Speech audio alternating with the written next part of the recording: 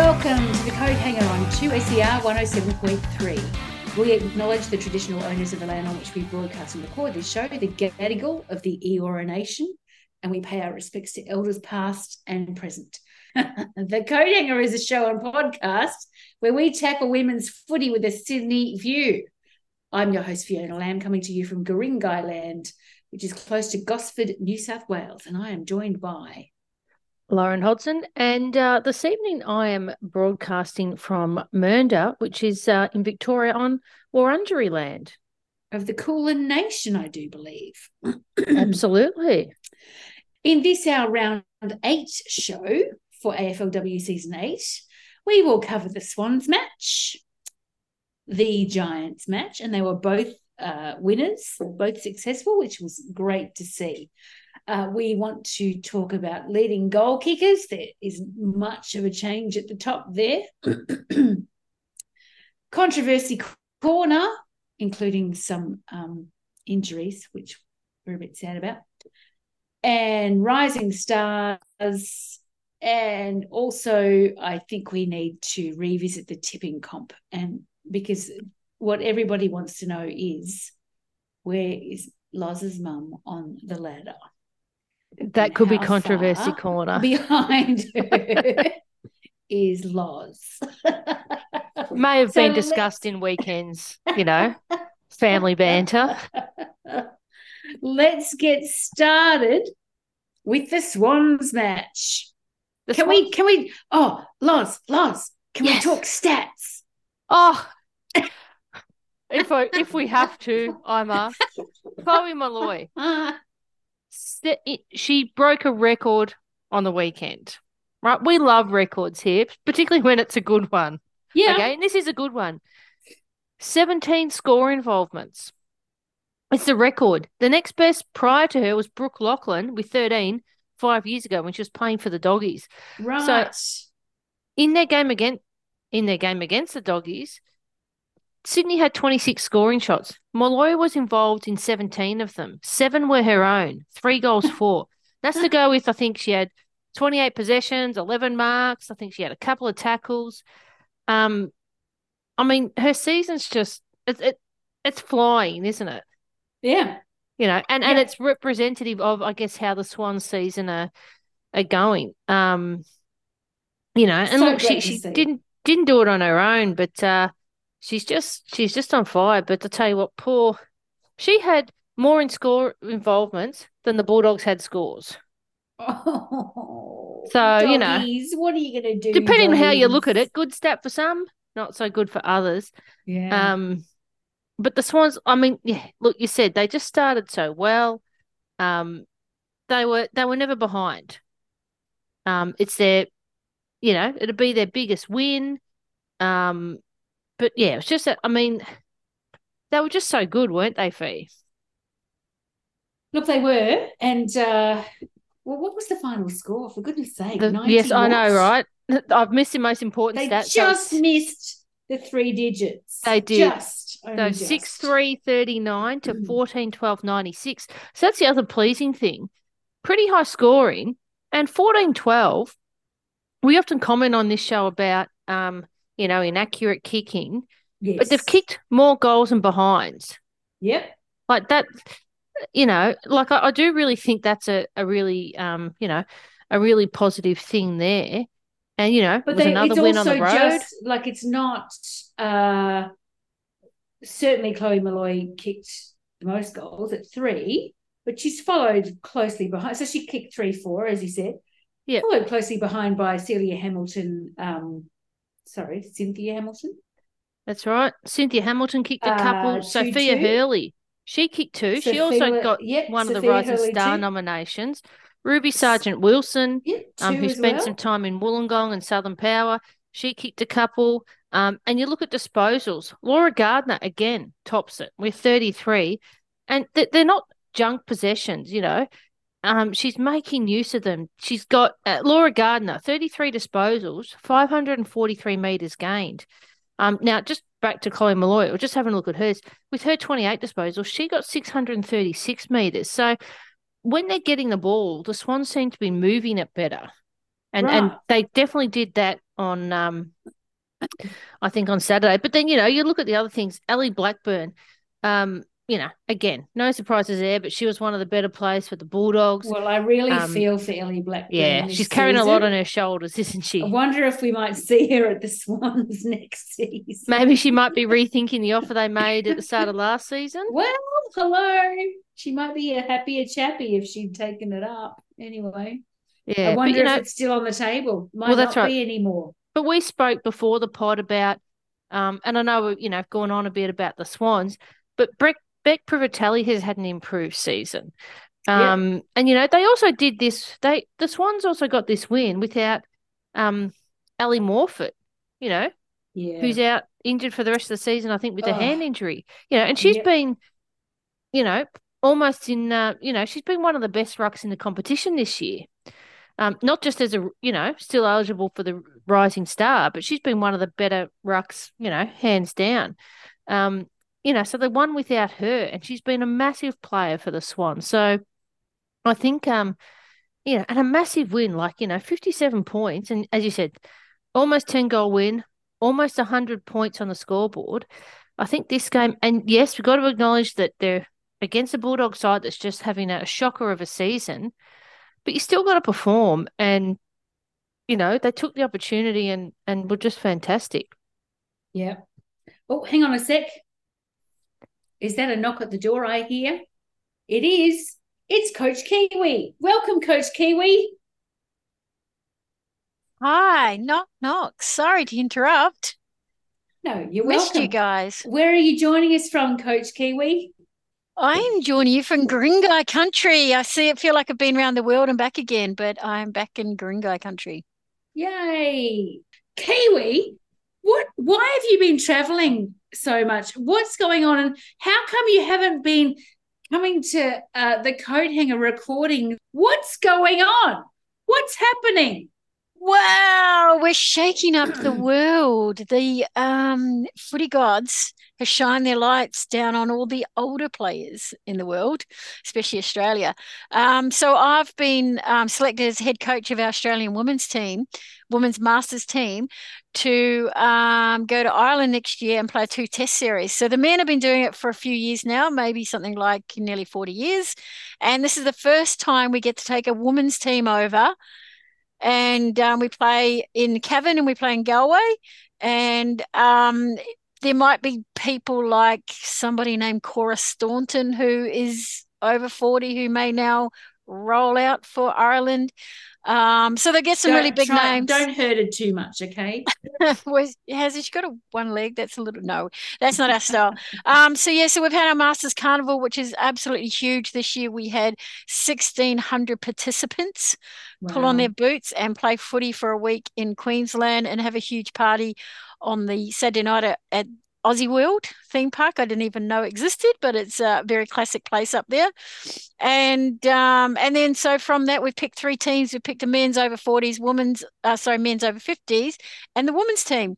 So it's taken a while. We had nearly 100 women put their hand up keen for selection.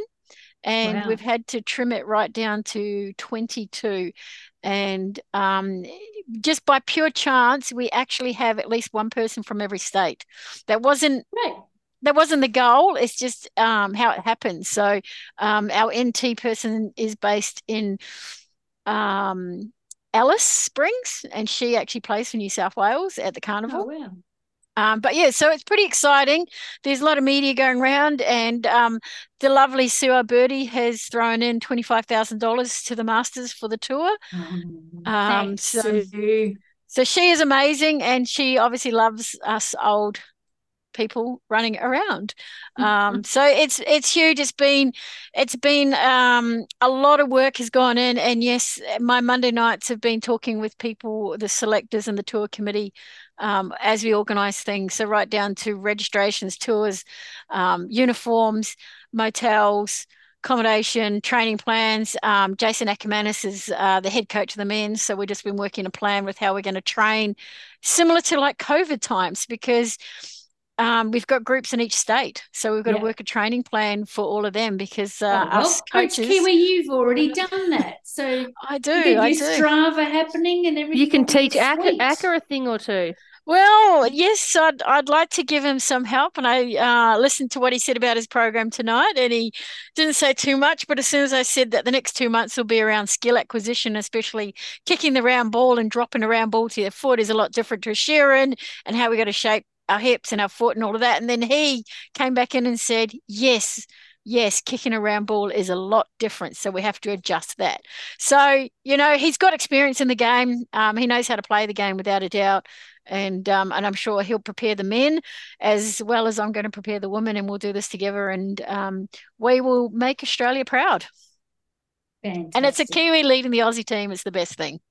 No, but we always steal the she's best also things Australian.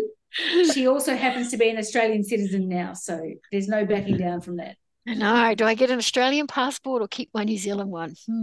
Dilemma. We always steal things from, New Zealand, Pavlovas, Russell Crowe. Now it's Coach Kiwi. You can have Rusty Crowe, but you did steal Crowded House. You take the good things. Yep, absolutely. They lived in Melbourne for long enough. They're ours now. Keith Urban. Keith Urban's another one. Oh, Keith Urban's lived here for most of his life. I don't know what you're talking about. He's Australian. Okay, so we do wish the Australian Masters women all the best. And they're not touring until March next year, but I know it'll be a great trip, and I wish you all the very best. Let's now move on to the Giants match. Now, look, I have to make a full confession. Please forgive me for the sins I have committed. That sin being that I didn't actually think the Giants had it in them, and I tipped Carlton. And I'm actually just annoyed that I got it wrong. So Giants won by 2 points. Is that correct, Lozz? Yes, the Giants did win by 2 points. And it was Zali Goldsworthy. We are not worthy. Fantastic work. 5 goals. Pretty impressive. Particularly in a close game. And, as you said, Loz, the lead changed. I think it was 6 or 7 times. The match. Yeah. But one thing we spoke about beforehand was the Giants. They kicked 8-1 to the Blues 7-5. So Blues had 3 more scoring shots and ended up losing by 2 points. So, accurate kicking certainly helped the Giants. Yep. And there was a bit of wind down at Henson Park too, so maybe the Giants have got some experience with the wind down there. Yeah, I definitely think it helps, having played that ground obviously more times than the Blues would have. Yeah, but they're from Icon. But yeah, you're right. I beg your pardon.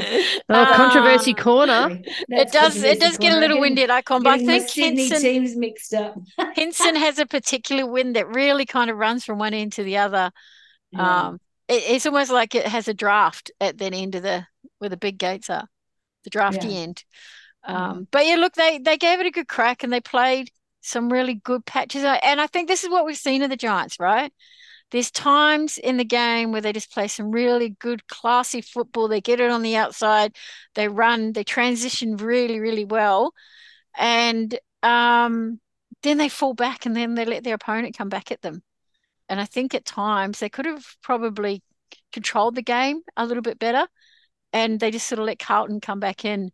I think probably Carlton, if you can't, in a close game like that, if you can't get the one scorer and tag her or double tag her or something, there's something wrong with your defense as well. Zali was really the main forward. She was really the one who was doing the damage. And credit to her teammates for, I don't know if they're running blocks or running space or just giving her some really good feed of the ball to allow her to just continue playing. Yeah, and as you said, Carlton, even if, her direct opponent's having a tough day, as a team, you got to help your teammates with that. You got to do better team defense, stop the supply of the ball, shut that down. But what was also impressive, the Giants won without Elise Parker. Yeah, that's huge because she has been massive. So influential since she was drafted. Yep, she's had 4. We're looking at before 4 Gabrielle Trainer medals. She's always in the best players. So I think to win without her, and you mentioned before, the Giants have obviously not had a great season, but they stayed in the game. It was close the whole time, but they never dropped their heads. They kept at it. Rather than sort of being close and then it falls away in the last quarter or quarter and a half. They were right in it and they made the most of their opportunities.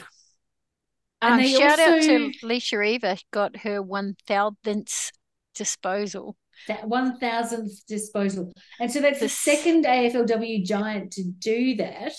We're assuming that it was Elise Parker.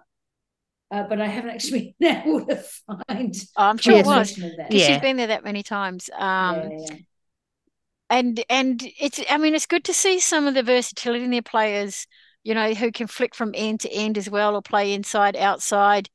I thought Alicia Eva was very good in the weekend. And probably, maybe she had more room and more time to get the ball because Elise Parker wasn't there. Maybe. Nick Barr I thought she was very handy as well. I think Brodie Mowbray, I think is how you pronounce her name. Yep. I think every week it's like she goes up like one more step. Yeah, she's certainly improving. But unfortunately, she was charged for a dangerous tackle and the club's accepted a 1-match ban. Oh, really? So, but it looks like I think she may have gone off in the later in the game injured as well. So whether she would have been ruled out through injury as well or not. But yeah, she's definitely improved. Improved a lot this year. On the same note, Beck Beeson will be back available for selection this coming week. After coming back after a 1-match suspension. So she'll be fresh and hungry. Been happening, yeah. And they've got an away game and the Swans are at home. Yep. We'll get to that a bit later. How about leading goal kickers, Lozz? Yes. Well, I am partial to a stat. Eden Zanker. So, for something different, we've got a demon on top of the goal kicking list. So Eden Zanker with 18. Eden Zanker on top. That's that's right. No, Kate Hoare on 17. Really yeah, that's right. So we've got Kate Hoare on 17. And then all tied in third place on 14. We've got Caitlin Gould and Danielle Ponta from the Crows. Talia Randall from the Kangaroos. Chloe Shear from the Cats. And Jamie Stanton, also on 14, from the Gold Coast Suns. Can I just go back to what you said at the beginning? Sure. Number 1 and number 2, both from Demons.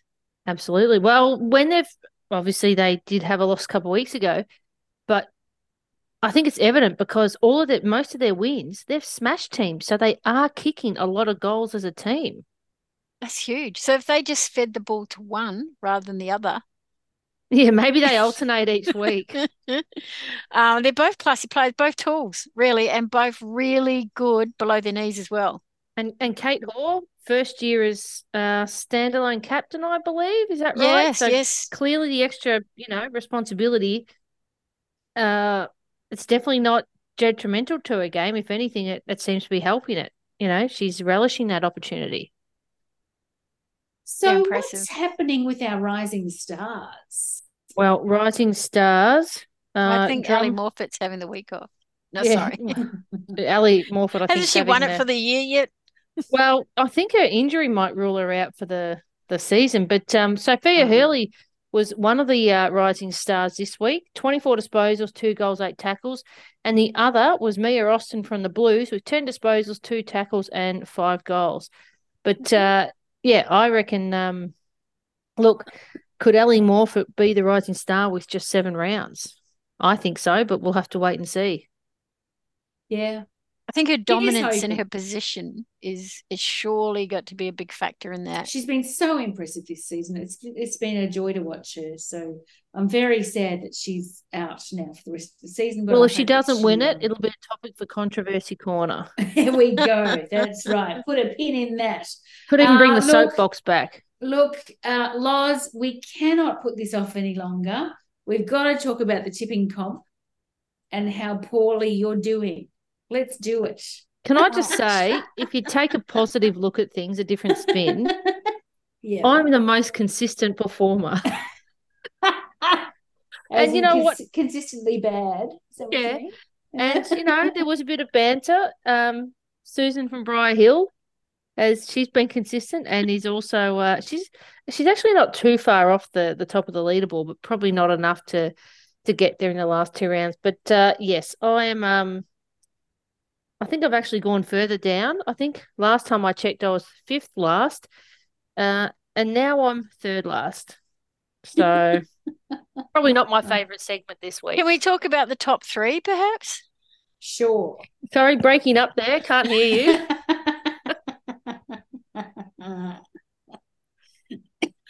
Go ahead. Well, I've been offline a few weeks. I'm just in a little bit of shock here. I had to double check that was me. Well, we weren't even sure if it was you. And I had a shocker this weekend. I only got 5. I'm really impressed at that. You had a shocker and got 5. If I got 5, that'd be a bonus. Oh, you got to tip every game, Lozz. Oh, is that right? Raises your odds. I thought I just, tipped a couple and hope for the best. That's my problem. I did say a few weeks ago that I'm going to do my tips and then just go the complete opposite. I'm going to mention, though, our usual regular top of the ladder kind of sitters. MG, who else has won it? Nat Morgan. Where are they? I'm scrolling down to while 10, you scroll 11, looking for 12. them, I want everyone, all our fans, all of you need to know, and you can write in for congratulations. Fernie Fern is off the bottom of the ladder now. Thanks to our Lozz. Oh, Tracy Keck is up in 5th place. Well, Tracy Keck's up there. Holly Coggle's up there. We had tipping banter at Vic Park on the weekend at in between quarters. And Susan from Briar Hill was very disappointed that she wasn't sitting on many tips. And but yeah, there's no I'm not going to catch her at all. So I think I might have to wave the white flag in the Hodgson household. Oh, now where is Susan from Briar Hill? What number is she at? 15.